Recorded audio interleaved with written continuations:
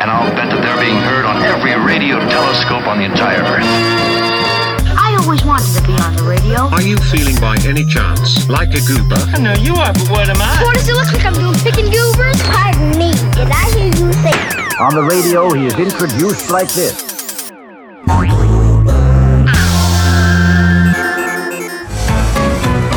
Oh, but I believe in destiny or whatever it is that brought a friend like you to me. So we say, that was Do Dilly Do, A Friend Like You from one of my favorite animated movies ever, Missing Link. And now I am so pleased to say I am here chatting with the artist behind that song and many of my favorite songs, Mr. Walter Martin. Thank you so much for joining us, Walter. Thank you. Thanks for having me. Of course. Anytime. Literally anytime. I'm a huge fan. Actually, We're All Young Together is the first vinyl I bought when I got to LA. I was in Amoeba, and for whatever reason, We're All Young Together on vinyl was there. I was blown away. I was like, this is here? So that's the first vinyl I bought. So this is very full. Oh, that's cool. That's great. Yeah, I've actually bought so many records at Amoeba, LA. But I've never seen my own stuff for sale. I haven't been there in a long time, but that's cool. Thank you. I'm hoping that the Bear will be there soon. I've been checking. The Bear, the vinyl, it probably will be there in November. I bet the vinyl takes forever these days, but it will be there in November. Amazing. If I'm looking for it, I'll tell them. I'll be like, Walter said it would be here, so I don't know. Yeah. I've got a direct source. How did it all get started? I got a interview trope, but I really am curious. What really got you into music in the first place? Well, I started when I was probably 11 or 12. My friend Stuart, I was obsessed with baseball up until that point. Then this guy Stuart Lupton moved from South Carolina to DC, and we became very good friends. And we started sort of, I guess you could say, like misbehaving a lot and skateboarding and realizing that we wanted to be cool, I guess. Then we were like, hold on, maybe we should do a band, And so we took guitar lessons, assuming we would be learning, like Rolling Stones songs, but we were learning like fingering for like classical piano, and it was very boring. So it was boring for us. These days, I'd be very interested in that. But yeah, so we started a band, like just the two of us, and started writing songs, like, just sort of really dumb songs, like about being cool, basically, and like played at a girl's birthday party at the end of 5th grade and played like Should I Stay or Should I Go? And we sort of got the bug that we really liked doing it. We went to sort of a really straight kind of school, and I think it was nice just for like our identity. I think it sort of set us apart. It's like, well, you guys are doing that, but we do music. And so we actually like did that forever. That band, we started playing at school dances by the time we were in 7th grade. And then Matt, who ended up being in the Walkmen, Matt Barrick, he joined us playing drums in 7th grade, and then Paul, who was a guitar player in the Walkmen, joined us in the 9th grade. And by that point we were pretty good, and we could really play. With like the songs were in our taste was very questionable, but we learned how to play, and we it's really all that we did. Like I participated in school, but every weekend we had a band practice. That's just what we did, and. And then that band eventually became Jonathan Fire Eater, which was my first like real professional band, and it was basically the same people. Right. Stuart, who became the singer, and we got like a big record deal, and then for complicated reasons we broke up, and then we started the Walkmen and got my cousin Ham, who grew up across the street from me, to be the singer, and then we did the Walkmen for like 12 years, and then I started doing it on my own. So it's like the only thing I know how to do. I don't even know how to like open a can opener. It's like a true family band, which I didn't realize, which is very cool. Yeah. So that's how I got into it. Yeah, and honestly, like we started doing it, I think, to be cool and to like write like names of bands on our shoes and stuff like that. But I think that we got the bug really fast that there was a lot of magic in music making. Yeah, and what led you to making that solo stuff after your time in Jonathan Fire Eater, the Walkmen? What was it that pushed you to doing the solo stuff? I guess I had always. Being in a band forever, it's so, in collaborative writing is such a wonderful thing, doing with your friends. But I always knew that at some point I was going to have to I was going to have to figure out how to do it on my own, like I guess I had fantasies about like painters and poets and people like that who get to sit in their studio and do it on their own. And I was like, yeah, but I'm never going to be able to do that because I can't sing. And I was like, so I'm screwed. I need to, so I sort of put up a wall about it. Then I never really rethought it. And when my wife and I had our first child, or right before that, I was like, that's this really stupid wall to have up. Like, why am I assuming that I can't do that? And I started realizing also how much I love, like some of my favorite people are like, Randy Newman and Jonathan Richman, Michael Hurley, people like that who really like, they're not singer. I don't love them because they're like can really sing. I love them because I love them, and and they happen to have the voices they have, and they communicate in their own way, and I love them for that. And I was like, so if I'm going to be a father here and actually try to like step up to the plate, I should probably be a little more gutsy and do what I believe in, especially like artistically. And so I was like, I'm just going to try it. I'm going to try sing, see what song, if I can write songs that sound authentic for me to sing. And so somehow it ended up being the We're All Young Together record, which was a huge deal for me. And it really changed my life in the best way. It's amazing. And did you mean to make We're All Young Together a family album right off the bat, or was that sort of a happy accident? Like, were you thinking of these songs are for kids or this age specifically? Because I know when I remember in 2014, I was working in kids radio and I got it sent to me. I didn't know your work in the Walkman yet. So I just kind of opened it, no context. I was like, there is no way this is just a children's album. This is like the best indie album I've ever heard that happens to have great. I'd really call it like an all ages album. What was your mindset when you started making those songs?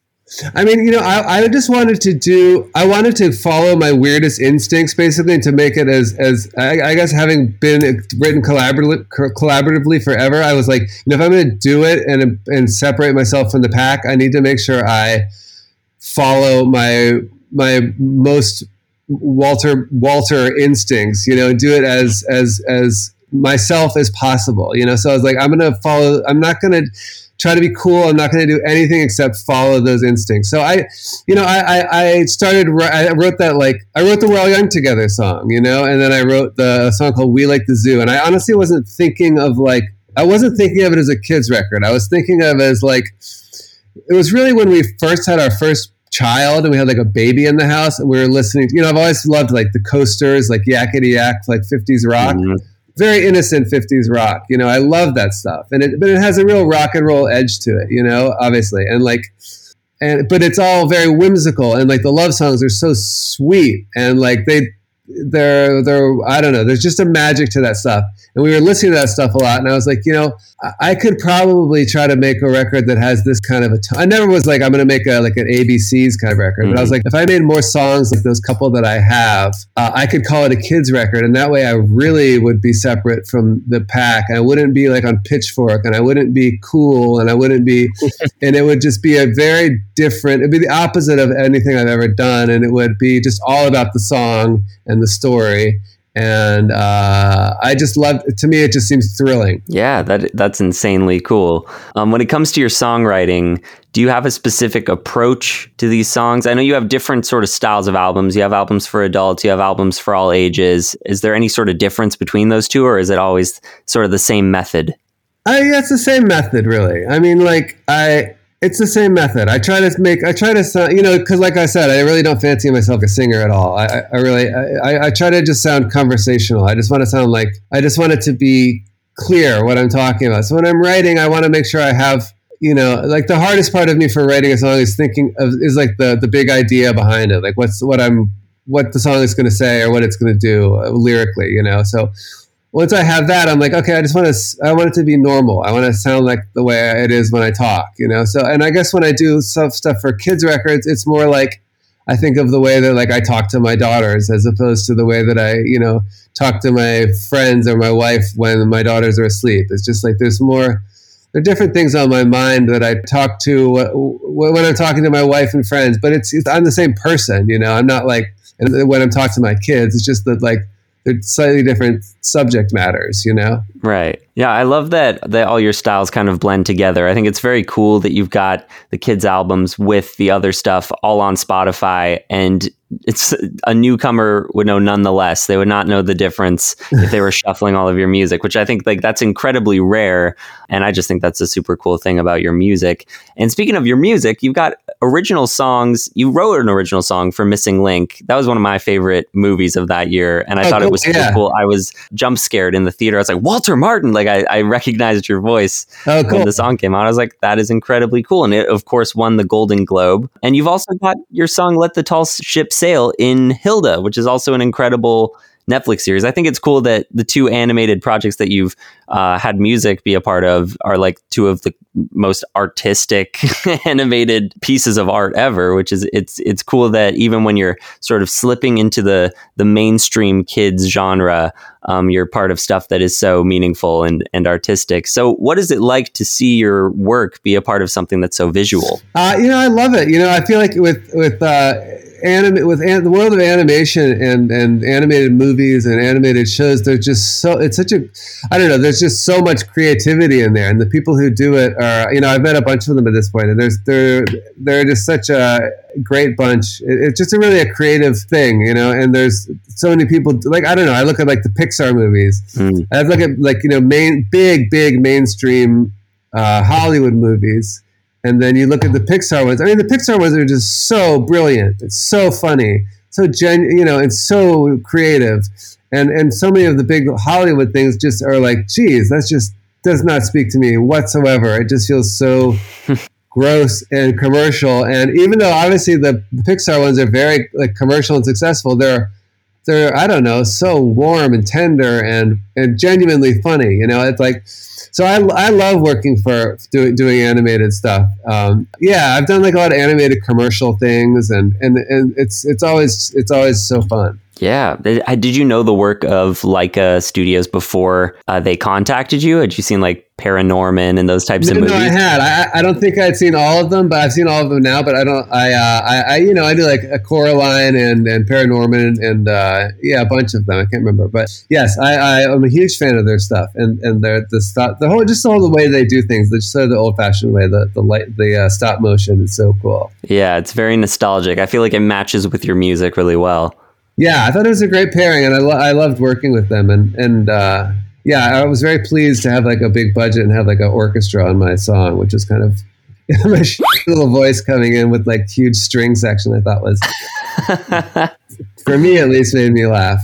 Speaking of visuals, I have to bring this up. You were in the video, and I'm sure the song too, but you were in the video for Walking on a String, which is an incredible song by Matt Berninger featuring Phoebe Bridgers. So I have to ask, my musical partner would kick me if I don't ask, what was Phoebe Bridgers like? Oh, she's so nice. Yeah, we did that. We all worked on those songs for that movie together. Wow. And recorded them out there. And it was just like, me and Matt and Phoebe and also Matt Barrick from the Walkmen and our friend Mike. We all put those songs together for that movie.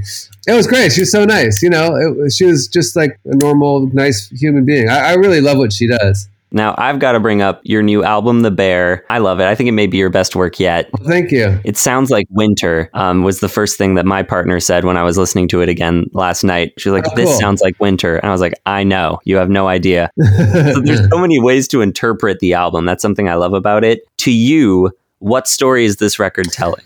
That's a good question. I don't know. I feel like I think it's a lot. To me, I think if I had to pick one thing that it was telling sort of my family story. To me, it's so much about my family. But when I say that to people, they're like, "Oh, I didn't even notice that." But when I say that to my mom, she's like, "Yeah, the whole thing is about our family." To me, that's what it was more. I think it was trying to focus on. It was during the pandemic, so I was very isolated. And I think that I just finished like a ton of commercial work, and I was like, I just want to do the opposite of that. I want to do something that's that focuses on the most important things, and I wanted to whittle those down to being just my family and art making, sort of, and my belief and how those are sort of tied together. And so I guess I made it about those two things. Amazing. You know, my mom thinks that every song I write is about her, whether it is or not. So I kind of relate in that way. Now, here at the Goober Hour, I like to ask a question that you have most definitely never been asked before, just something that will make me stick out. Okay. So my Goober exclusive question for you is, if you could invent an instrument to use in your songs that does not exist, what instrument would you invent? Oh, that's a really good question. I like that question. I've thought of a lot of instruments in the past.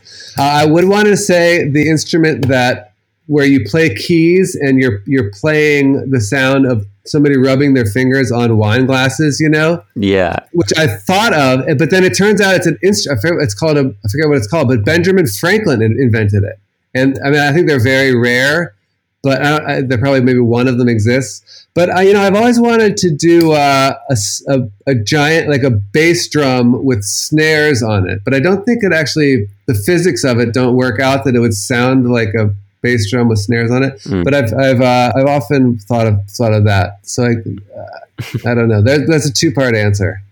Yeah, well, actually, I'll make this a 2-part question. Is there any instrument that you would never put on one of your songs? No, I would say definitely no. I think I like this. I'm sure there's great things you can get out of every single instrument. I thought you were going to say that. That's something I love about your music, is there's such a random cluster sometimes on the albums, especially the family ones. Like there's such random sounds, but they all fit together so well, you know? I'm like, where did he find these things? Yeah, I have a lot of, I'm in my studio right now. I have a ton of little percussion instruments. I'm obsessed with little doodads. That's amazing. Before you go, I want to ask, do you have any words of wisdom? This is I'm being very selfish with this question. Do you have any words of wisdom for up and coming songwriters? Like, what would be your biggest advice? I mean, I think it's pretty corny and cliche, but I would say to find your voice, like to make sure that you're being yourself and make sure that you're not trying to sound smarter or more poetic or more whatever, or better or anything than you are. Just try to access your own self and write from there, and it has a much better chance of being interesting and unique if it's actually coming from your own unique self. That's good advice. Thank you so much. Well, listeners, make sure to check out The Bear. You can find it at waltermartinmusic.com, stream or purchase it, or just wherever you find music. And also check out his amazing other albums too. This is 6 now? Is this 6 albums or 7? I don't know. I think there's 6 official ones. I put out 2 during the pandemic that were sort of like just things I had lying around. So I think it's the cool. 6th real one. Well, congratulations on it. I can't wait to hear what you have next. And it was a pleasure chatting with you. Thanks for being on the show. You too. It was really fun talking to you. Hey Tommy, I'm so far away up in these hills. The tall trees sway as hunters haul their fallen prey, and the snow falls on the lane, and I'm shivering once again.